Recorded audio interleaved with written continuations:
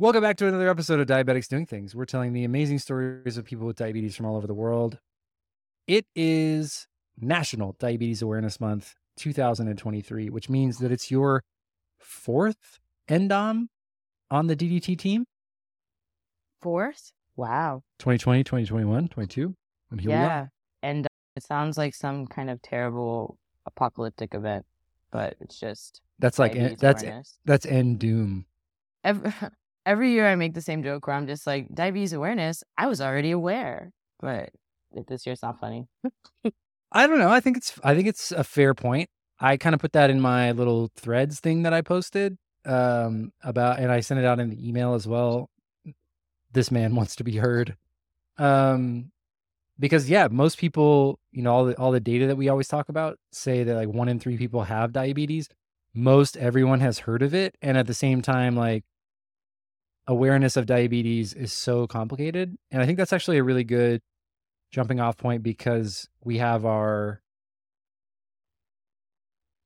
women's health series this month, and we're talking about like a lot of different things that go into living with diabetes as a woman that men do not focus on or have to focus on or often even know about.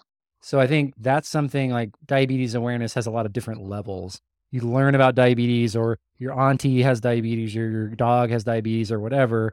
Then you get diabetes, you learn about what it's like for you. And if you're a man, you learn about like all of the carb counting and exercise and insulin sensitivity. And then there's this entire other side of the coin for women that, and unless you're involved in the diabetes community or talking to other friends with diabetes, you would never know about. I think that's something really cool that we do at Diabetics Doing Things is that we like for the last couple of NDOMs, I want to say, well, it wasn't during National Diabetes Awareness Month, but it was in December. But one of the things that we've always done since I've been here is like we've kind of focused on one issue and just kind of like honed in on it. So last year was mental health, and we got to talk to Mary Mosier, and that was so much fun. And also we got to do an episode in Spanish, which made me feel, like I was really representing a community of people and trying to get them information that sometimes isn't accessible to them. And I feel like we're doing kind of the same thing this year because I, as a woman living with diabetes, have personally experienced the limitations of what information is available to us. And there just really isn't that much.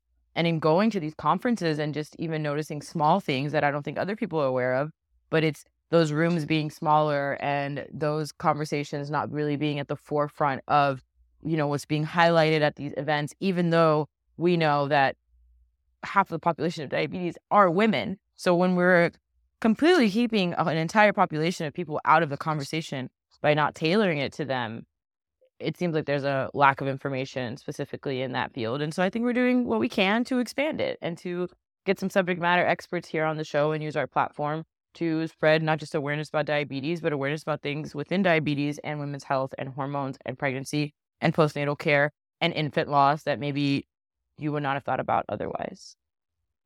Well said. I think it's really weird. It's like it's an interesting juxtaposition because there are so many women researchers and women scientists and endocrinologists and CDCESs. In fact, like the bulk of CDCESs are overwhelmingly women.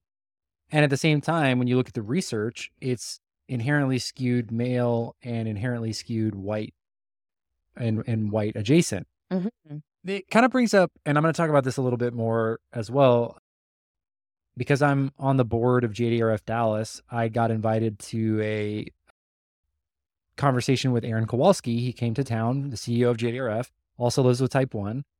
And he talked about some of the limitations of JDRF in the past, where initially they went really deep into really narrow communities. And I think that's actually what we're talking about here as well, is that there is a lot of diabetes research, but it doesn't expand into Black community, Spanish community, South Asian community, Africans, like, a European, presenting people who are non-white. Like, and I think it's really interesting that now we're sort of uncovering this wide net and there's all these opportunities to do what's already been studied in small communities or one community and expand it to these others.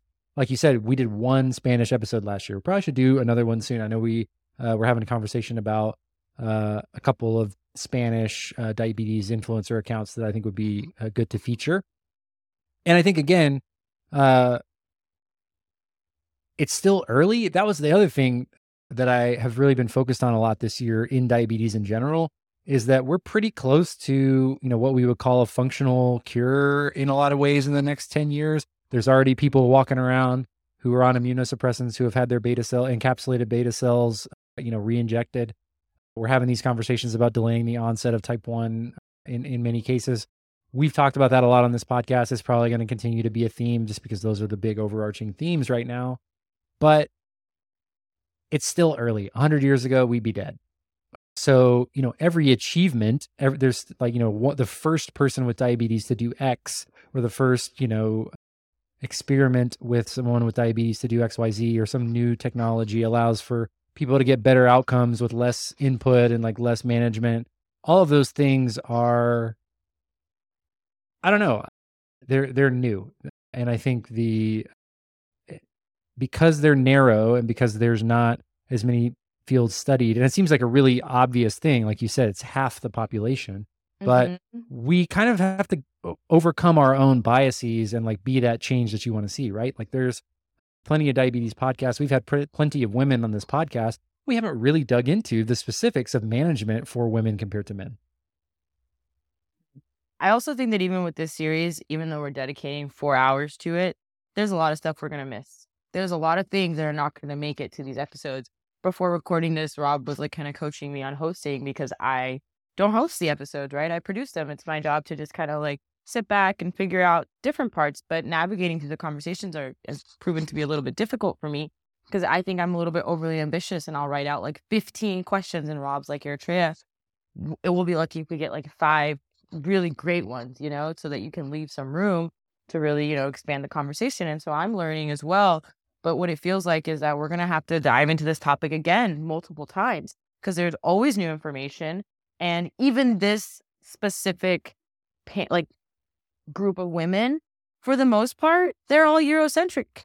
They're all white women except for one of them. So it's ultimately there are going to be marks that we miss here and that we're going to have to go back and delve further into because there are just different things that impact different communities. But for a start, I'm really proud of us and I'm excited for what this endeavor is going to look like and for you guys to hear the content.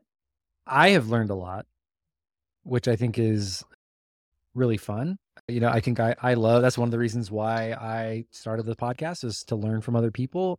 And I can definitely say I've super leveled up.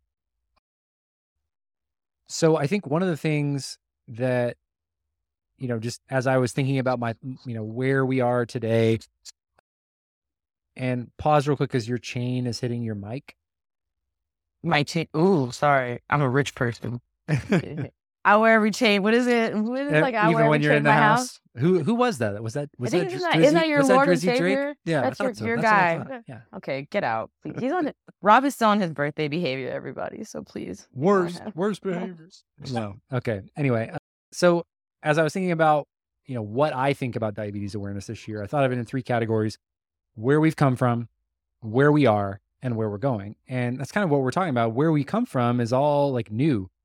We had in one of our interviews that you guys have already heard with Dawn, she had 4 children while she was on rely-on style insulin, old NPH insulin, and R, really old stuff. And her kids are fine and they're great. And now, we have how many different automated insulin delivery systems and CGMs, and some people aren't even pricking their finger anymore. They've never pricked their finger. They live with diabetes. And that's wild to me. Never? Come on. They have to calibrate their CGMs. I don't believe that. Sorry. Sure, it's probably capped. It's probably capped. But still, the idea that they'll never know what it's like to prick their finger 10 times a day. That's fair. That's just you and I's grandparent story. Okay, grandpa, sit down.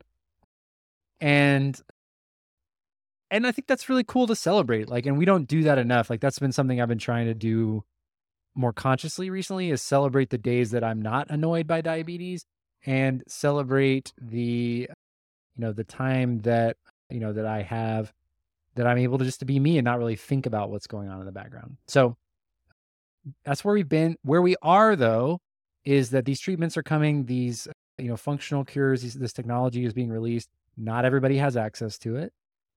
And, until we come up with a system where that's going to be more possible, it's hard to get excited about those things for the same reasons that you were talking about talking about women, is that We've seen the data about pump and CGM usage in the Black community and how A1C outcomes are higher, probably because the technology is not even prescribed or introduced to these people.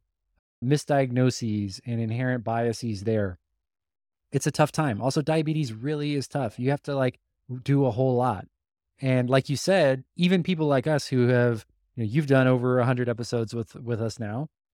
I've done probably 400 podcast episodes between this podcast and being on other ones over the years. And I'm still just scratching the surface on diabetes knowledge. Like you said, we were doing hour-long conversations with these people, and there's still things that we can't even get into that conversation. That's how complicated diabetes is. But where we're going is exciting. And it's okay to say that even though there are barriers to entry, it is not an equitable circumstance. You can see a pathway that in the next 20 years or so, when someone's diagnosed with diabetes, if they're diagnosed with diabetes, their treatment is going to be a whole lot different than it was for us 20 years ago. And I think that's something that is worth celebrating and having perspective on, because those people who were diagnosed 50 years ago, who had to boil their vials and use pig insulin and pee on a test strip or a keto strip, they're living long lives. They have grandkids. They had great careers. They did what they wanted to do.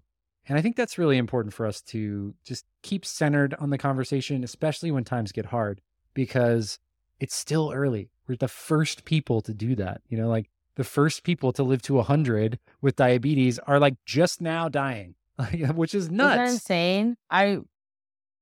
Something that you said in your threads and that you're kind of talking about now, but I want to dive into a little bit or peel back, is that having diabetes forces you as a person to have a growth mindset.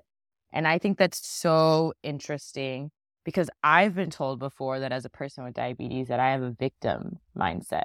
And I think that that's kind of crazy that people really do think that as like a whole for the diabetes community, that we're all just like a bunch of people who's like, oh, I'm low, oh, I'm this, oh, I'm that. But they don't see how much of it is actually growth mindset and not like this is just what's happening to me. So anyway, I just want us to peel back that growth mindset part a little bit more.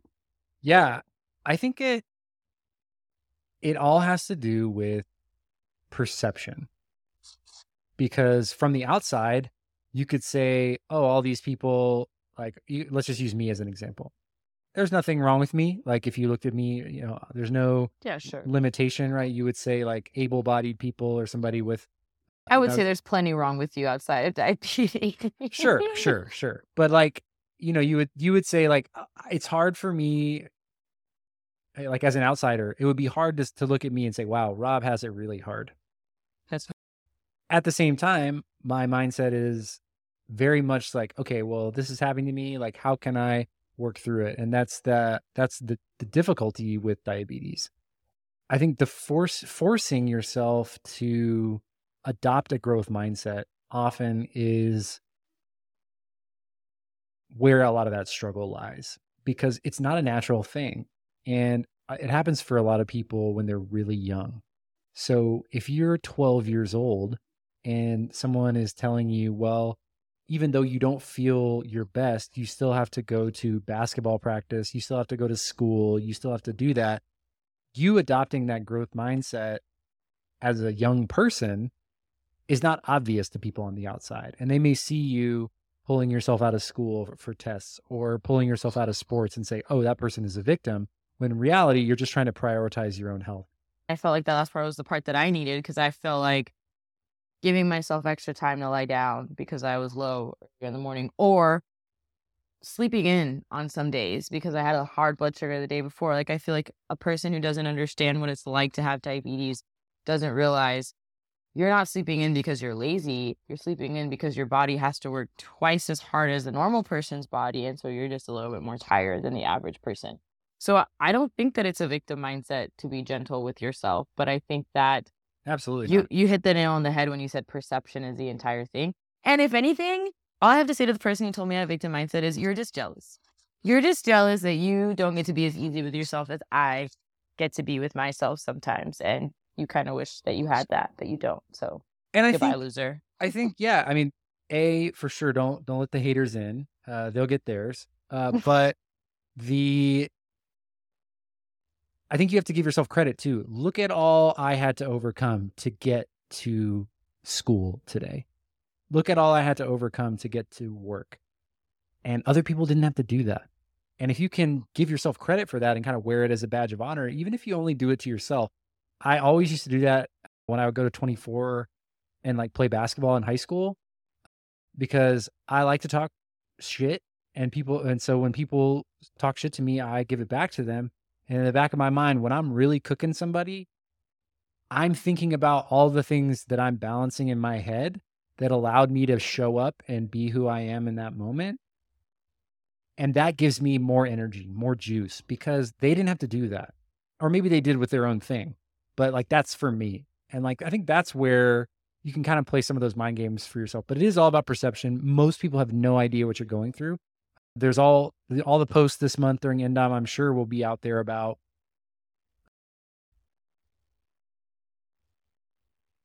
it's an invisible disease and it's hard to explain what's going on behind the scenes. And, we're still early. Like I said, I was the first person with diabetes to play for the Washington Generals. So I'm going to talk a little bit of shit about that.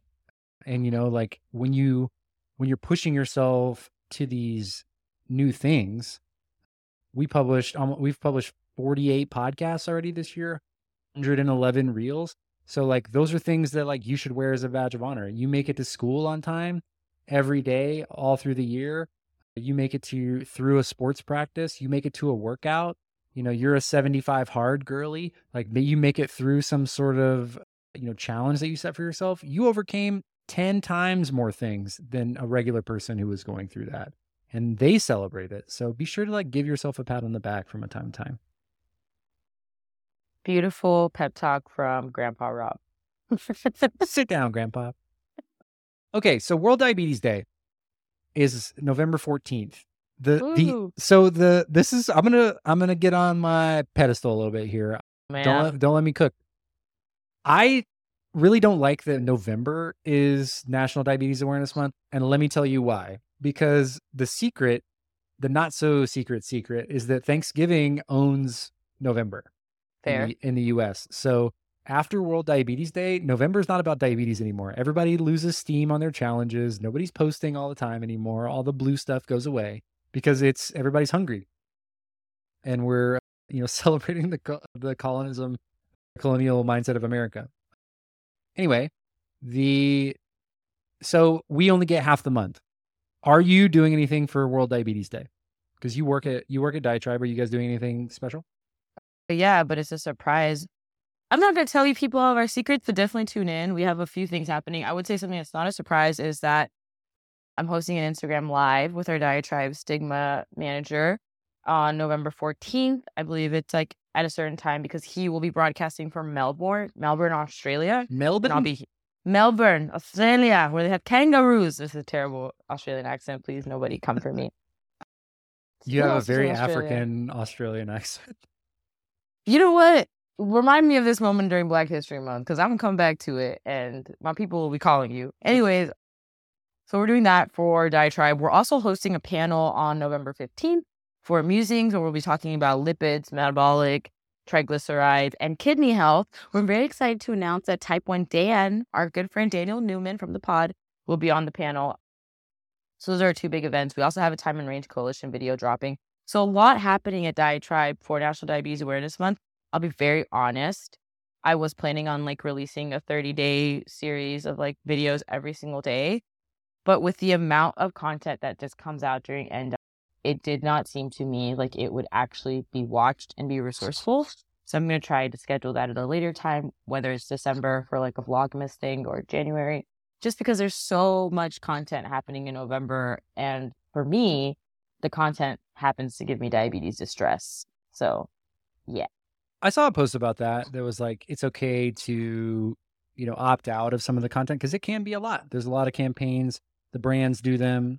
That's going to be what I'm doing on World Diabetes Day is I'll be at Medtronic headquarters with some of the other Medtronic champions. Which headquarters? Los Angeles. Oh, big man going to LA. Okay, big techs. Fly to California. I'll wear my big tech shirt. Howdy, folks. Yeah, so that'll be fun. and you guys will see all that. But yeah, there is a lot of noise sometimes.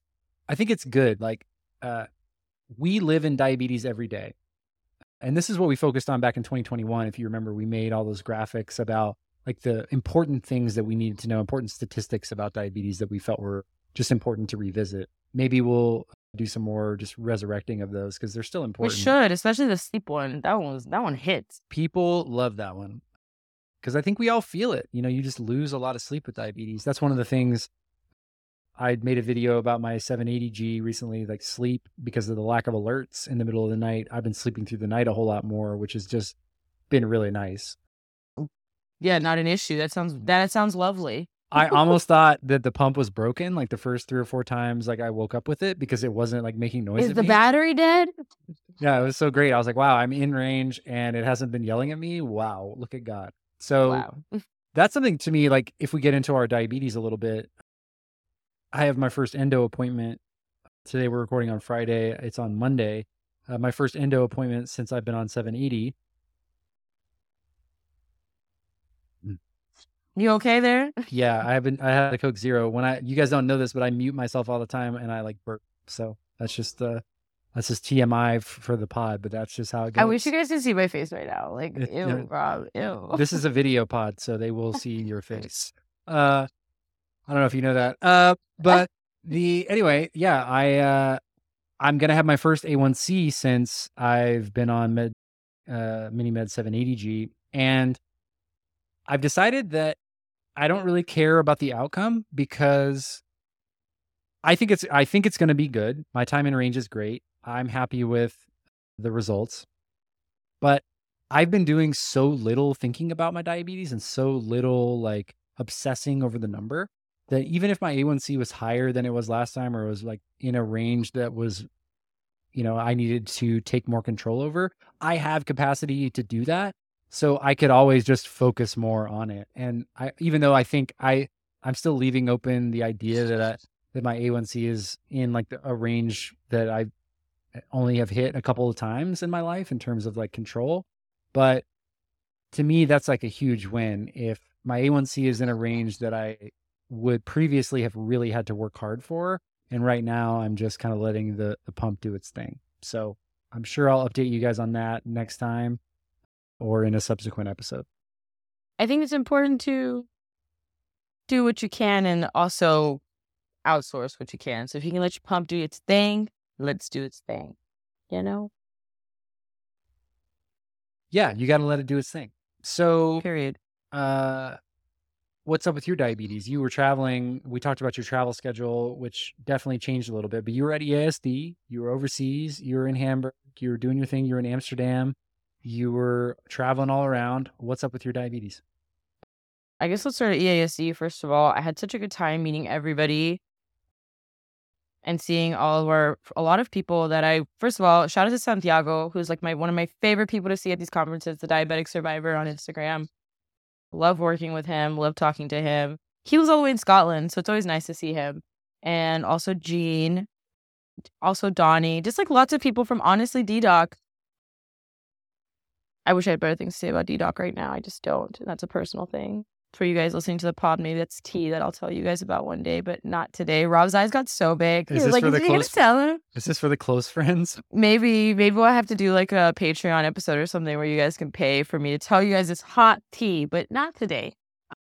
Lots of good times with the DDoc folks, and I really do appreciate the relationships that I've built with people from there. EAC was great as usual, a wonderful time to network and see people, and also just be a part of really incredible panels and conversations that I wouldn't get to witness otherwise.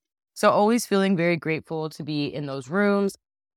As far as diabetes goes, I did have a thing happen at EASD. So my pump stopped working on day 1 of EASD. And I was just like, okay, it's probably just a bad like sensor because I wear a Dexcom G6.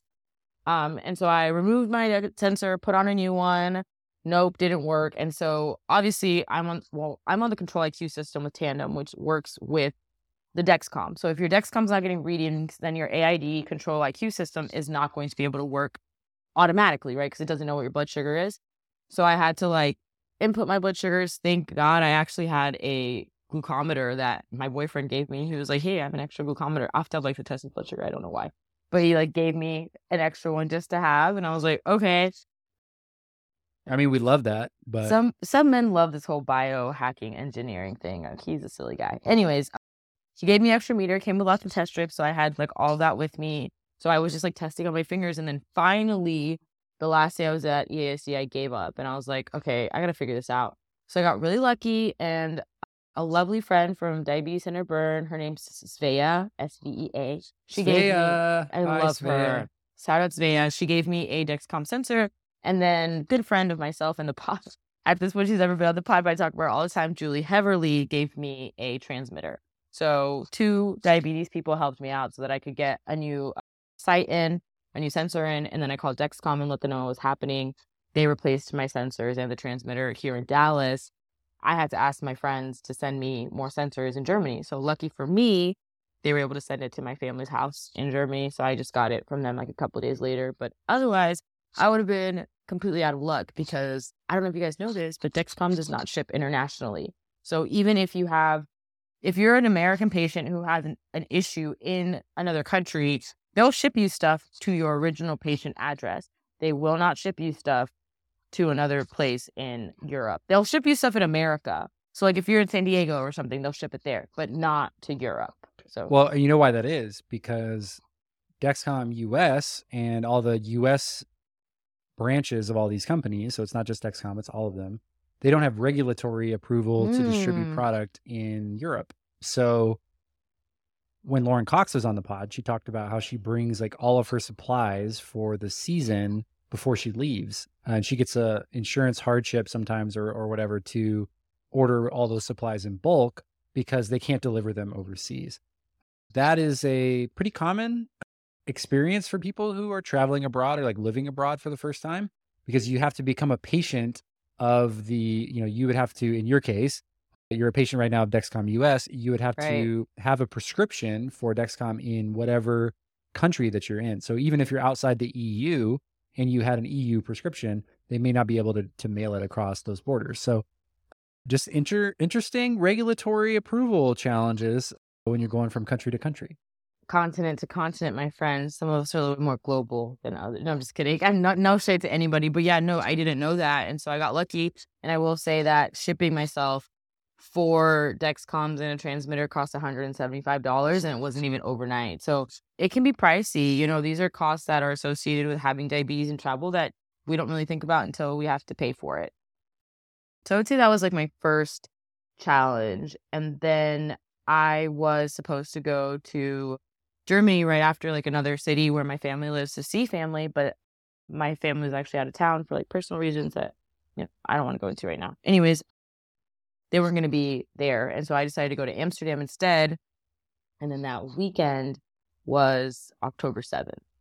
So October 7th, I believe, was on a Friday or a Saturday. And things kind of started happening in the Middle East. And so I was supposed to, October 7th was a Saturday. So it's a Saturday I woke up in Amsterdam. Things started happening in the Middle East. There was a protest in Amsterdam that day.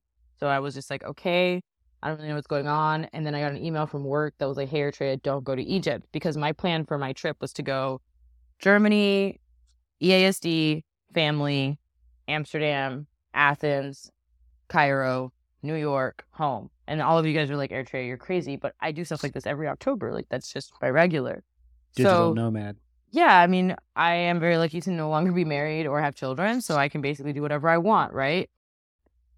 I'm very lucky to have support at home to watch my dog and everything else. But the point is, that would no longer seem like a feasible trip because Cairo didn't seem like a safe destination anymore. Not because Cairo is under siege, but because Egypt borders Palestine, and it just could turn into the airports being closed or me not having the supplies I need, whatever could arise. And it just wasn't something I wanted to put myself in. And also work seemed very concerned about my safety and about my personal mental health and well-being, because Rob knows I was kind of spiraling.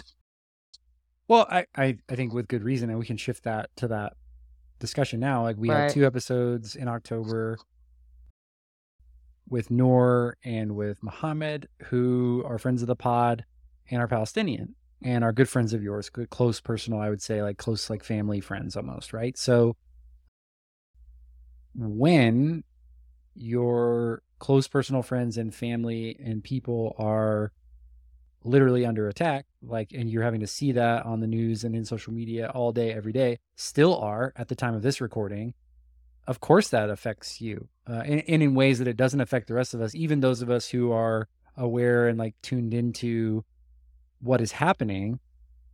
It doesn't affect us the same way because we are American, we're Western. It's not happening to us. We're like literally doing it on one hand, but it's not as personal because we don't know the names and faces of those people who we love who are going through it. So of course it affects you. And I think, just to reinforce like their, works challenges and like fears and like wanting to make sure you're safe. Like there are American citizens who were in Gaza at the time of the attack that are still stuck there. Yeah. And, are not, going to be, they're being treated like, just like everybody else. And, that was part of being in Germany, right? So like one of the days that I was there, we realized that we had family members that were there because we were watching an Instagram video, right? So it's like my cousins at home were crying about the little girl and little boy who live upstairs in their building because they're in Gaza. Like they went home for October break and we haven't heard from them, right? And then we see them on like some refugee video. And it's like that happening in real time, watching people shriek in front of you. It was just a lot of stress. I mean, when I was in Germany, my grandma had a stroke. Like it was just a lot happening within my unit, like my family unit, and then also happening within my friends that the episode that we've posted from Palestine, like I recorded that when I was in Germany and I've gone back and re-listened to that episode and I sound insane. Like I listened to it and it's like, I am crying so hard. And it's because I was so immersed and still am in this pain that is happening a lot. And a lot of people don't know this about me, but I was named Eritrea because my dad was part of the Eritrean Liberation Forces. And for me, it's really hard to wrap my mind around the fact that if I was abandoned in a place like Eritrea and needed my insulin, people would consider me part of the collateral damage that is bombing of an entire nation, ethnic cleansing of the people. So it's really hard for me to sit here and to listen to white people tell me all day that I matter while I am watching them discard and disregard people who look like me in Gaza. And it's constant. I think early on in your career on this podcast, we talked a lot about intersectionality. And I think, you talked about being an intersectional advocate for people. And so when we look at things like Black Lives Matter and we look at things like stopping ethnic cleansing overseas, those are the same. And you can't really do one without the other. You can't claim to be for one without the other. And unfortunately, I think what we're seeing right now, there is some learning, but at what cost? It's like we get to be over here in the West and learn. Oh, I'm learning so much about this, but people in Palestine are dying. So that is again that privilege of being able to watch this unfold versus having to live it. And again, like we've made very clear that aligning with the oppressed and advocating for people in Palestine to stop being murdered en masse by weapons of mass destruction, which is another trigger word in the Middle Eastern war history, is not anti-Semitism. And it also does not absolve people who are using this as a chance to be anti-Semitic. That is a terrible thing. And I think it's disgusting. Any kind of xenophobia or type of rhetoric against a group of people based off of their race, religion, gender is absolutely disgusting and has nothing to do with Islam or Judaism. There's a really great Lupe Fiasco quote from an old song in the Lasers album. It's like back and back. I'm aging myself, but it's like, murdering is not Islam, so you are not observant. And then the next line literally says, Israel, don't take my side because look how far you pushed them. So it's this horrible double-sided coin. And I would hate for anyone to think that us criticizing the state of Israel for their continued genocide and ethnic cleansing of an entire people and creation of concentration camp to be anti-Semitic, Because to me, that seems like a weapon of the West to keep us silent. You are afraid of being told that you are anti-Semitic, so you'll stay quiet. I'm not afraid of that. I'm no longer afraid of that. Like, if you want to call me anti-Semitic, I'm happy to be held to task. I'm happy to be held accountable, but not when I'm speaking out towards a genocide, especially one that's been going on for so long. Like, sorry. No, I think what's interesting too is looking at the charts of like age groups in the US specifically on their observation and alignment with what's going on in the Middle East. There's a clear divide of like right at the middle of Gen X and younger, millennials, Gen Z, etc., are almost overwhelmingly on the side of a ceasefire in Palestine. But as you go older, and again, talking about that thing that's been going on for a long time, been going on that entire time in this country as well is the propaganda machine. And, I think these people have heard the same things for so long that they can't accept that it may not be true. And that challenges their narrative of what they think has been so core to them over the years. It's also biblical, right? So like even in my family, like I'm a very strong opinionated person. The way that I am on this pod is only like it's me, it's the diluted version of me, to be completely honest. And so like in conversation with my family, and I was telling my mom how I felt about it, she was like, "Oh, Eritrea, you need to be careful because the Israelites are like the promised people of God, like they're protected in the Bible." So there's like all this other religious standing in how you speak about a certain people.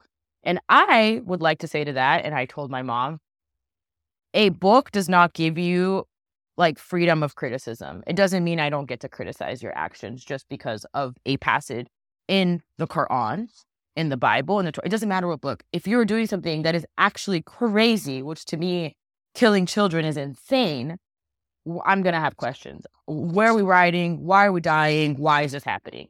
And I think that that's fair. Yeah. You said, yes, agree. Hard agree there. No, I mean, the conversation around Palestine is not as nuanced as the West has tried to make it seem. It really bothers me when people are like, I just don't know enough. I haven't done the research. Girl, you have watched every episode of The Bachelor, but you don't know enough about this? Like, it's very frustrating to me. So if you would like to fight me on the internet, please come find me. My @ is Eritrea with 3 A's. I'm also on TikTok, and you can have my email. It's on this podcast. So happy to talk to anybody who would like to talk to me more about this. But honestly, not here for the discourse that says we actually care about Palestinians. Where is the Spare a Rose campaign, diabetic online community? Where are the nonprofits aligned together in a consensus to send insulin to people in Palestine? Where is the cry for a humanitarian corridor? Where? I'm sitting on this podcast and we have the listeners we have the followers we have. It's been a month. It's about to be a month and 4 days. The fact that people with diabetes are still alive and have insulin is actually mind-blowing. Think about that. How much insulin is in your refrigerator right now? Right now. Let's say that the alarms start signing in whatever neighborhood you're in, and whatever insulin you have in your fridge is what you've got to make it until humanitarian aid can come to your salvation. Don't talk to me about zombie apocalypses and running to each other's homes and what would we do. This is actually happening to people who look like us. This is actually happening to people like you. You just don't care because they're in Palestine. It's real cute to talk about when it's zombies, but when it's brown people, that's the one thing that can unite the left and the right in the U.S. is the hatred of brown people. I'm done talking now. I feel like I've yelled at everyone enough. Yeah, but I think, I'll even go back to, so you and a group of other people started the Diabetic Humanitarian Aid Coalition. Mm-hmm. And the only action that we here can take is to send letters to our representatives and we're starting to gather supplies, so that is coming soon. So positive momentum from people like yourself, and so I sent a letter to my representative calling for humanitarian aid, and I got a response back, and I sent a response back to that because the response I got was not what I asked for, and also did not once mention Palestine by name. There were 6 mentions of Hamas in the email. And so again, back to that propaganda narrative of, if we don't name these people, they don't exist. If we just say Hamas and we tell the media it's Hamas, then we can win hearts and minds via the media. And so I responded, and no, I of course haven't gotten a response back after that. But it's like, hey, you people are, the people elected representatives of this country are put in position to make difficult decisions under duress for the good of the citizens.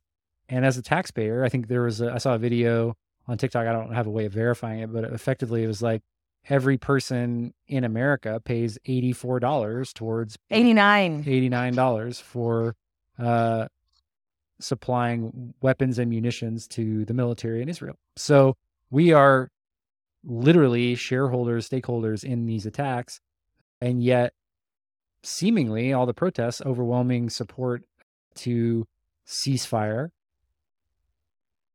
have been ignored and are continuing to be ignored. I think $13 billion allocated, an additional $13 billion. And and we're sending an additional 14 as of today. Yeah, that was approved. What I mean, yeah. The fact that 66% of voters have agreed that we do not want to be a part of this war. This is not George Bush's America, ladies and gentlemen. This isn't even Biden's America, to be real. I don't know whose America it is, but what are we doing?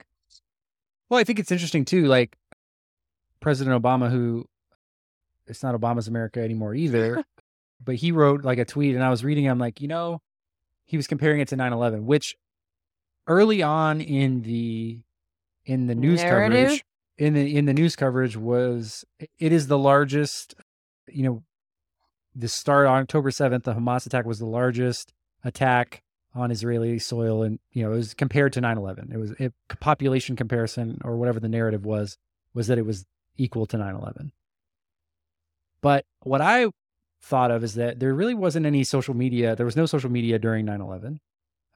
And it did not excuse the war crimes of the U.S. after the fact. But everybody was so galvanized that we were under attack, and Al-Qaeda was evil, and certainly they were, but it didn't excuse the dropping of bombs on civilians, the murder of civilians that happened countless times over there in Iraq and Afghanistan.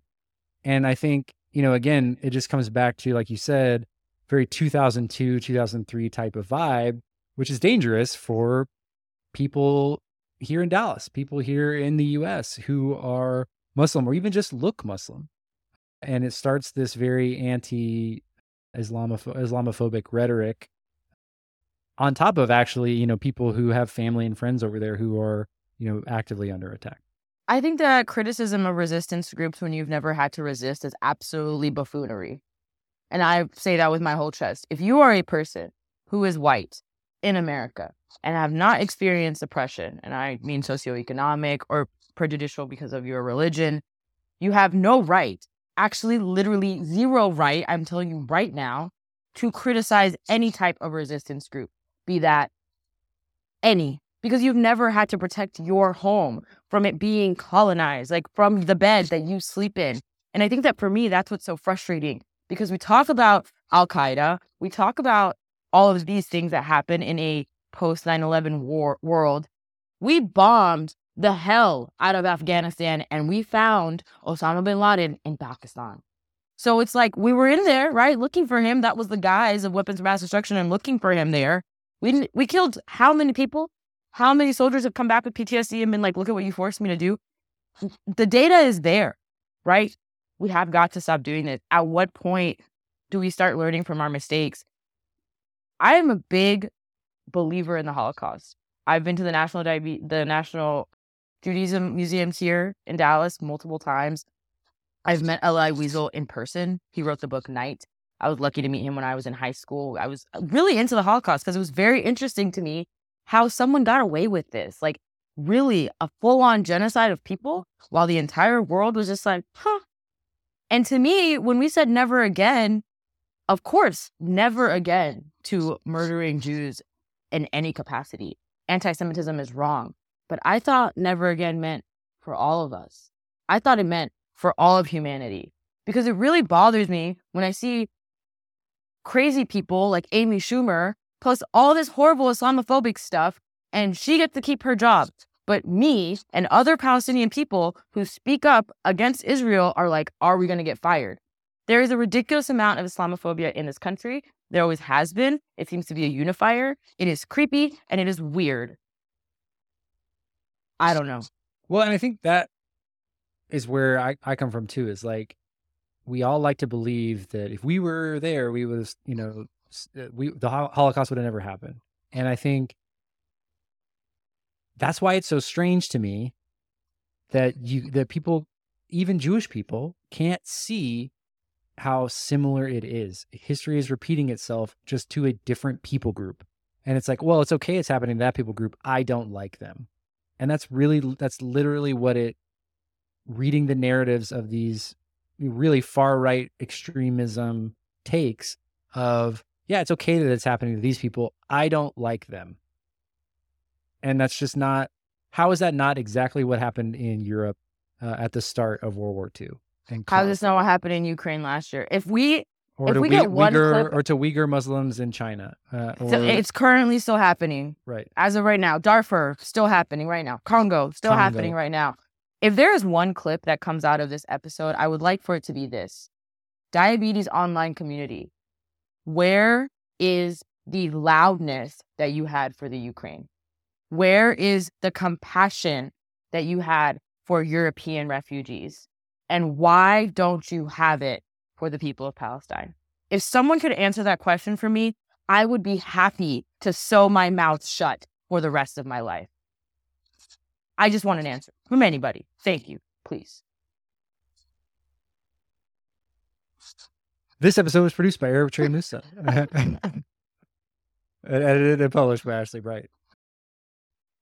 It's National Diabetes Awareness Month. The world is different today, but it's also the same. And we have to center humanity. Those are people. Those are not numbers. The 5 pages of children who have not reached 1 year of age, who are no longer living because they're being attacked, is a real thing. I think at this time of recording, 32,000 people have been wounded in Gaza. 9,061 Palestinians have died. And at this point, with still keeping in mind the people who died on the attacks of October 7th, because those people did not deserve to die either, when will this death toll be enough for the world? When will you guys be satisfied with the spilling of innocent blood? Yeah, I think, we probably end it there. We maybe need an outro of some kind, but I think the reality is, like, what is powering this? It's hatred, it's greed, it's racism.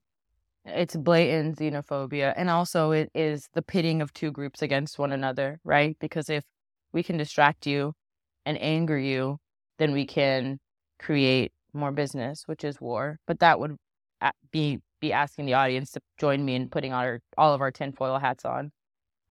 It's an easy thing to do, man. You start to really dig into it, and you start to like what you feel like you're on a Joe Rogan episode or something. So it's yeah.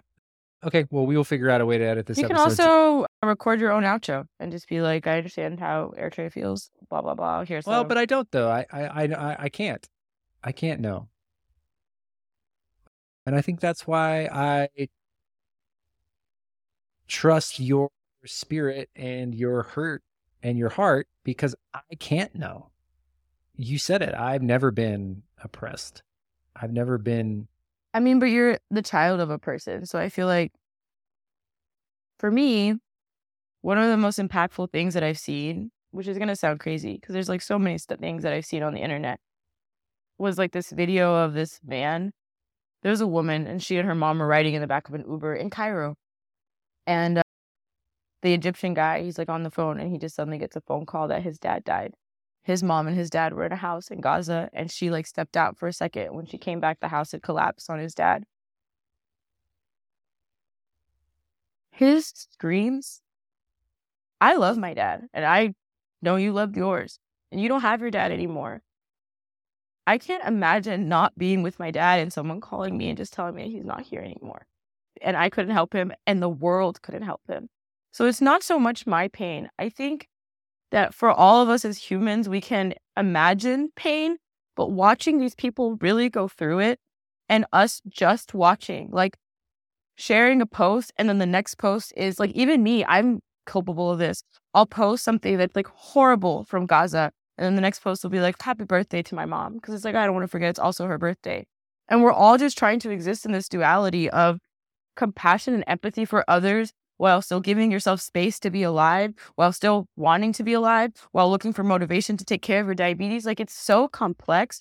So I don't need us all to just like refer to the pain of the Palestinians, but so much more of like, what if it really was you? Like, really, really, really, what if it was you? And it's just like, and nobody cared.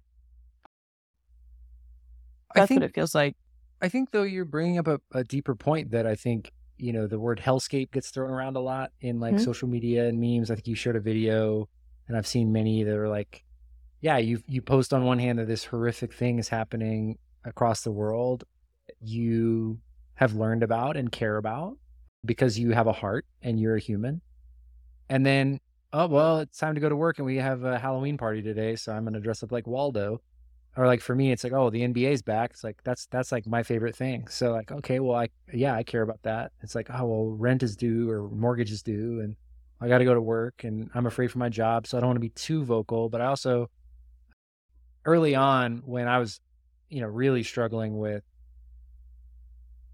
what the right thing to do was, Ashley sent me this video and it was like a comedian. And he was like, I'm really just trying to do the right thing. He's like, I never want to miss a cause. He's like, Ukraine, it seems so right. He's like, well, so at first I was like, whoa, this seems like really great, Israel. But then I learned it's like, well, that's not great. And then it's like, well, I do this. He's like, well, I don't want to miss a cause. He's like, I was right there for BLM. I was right there for Ukraine. Like, what do I do? And he's like, and a friend booked a Geico commercial off of a video that he did for the Ukraine. So I've got to be there for this. And it's like a really silly parody of like what it really is like to try to be a laptop advocate activist. We go to our protests, we make our podcasts, trying to educate our people because we feel like that's what we're supposed to do.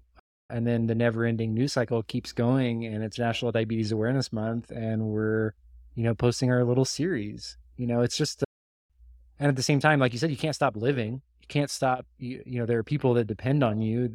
You have, real responsibilities. You talked about, that was the hardest part of the grief about my dad dying. It's like the next day I had clients that needed stuff. They needed things for their restaurant menu, and that wasn't their fault that they needed it. They weren't trying to do that intentionally. That's just the reality of this, back to the word hellscape that we live in, where there isn't time to grieve. There isn't time to make real actionable change because 90% of Americans live paycheck to paycheck and don't have savings and don't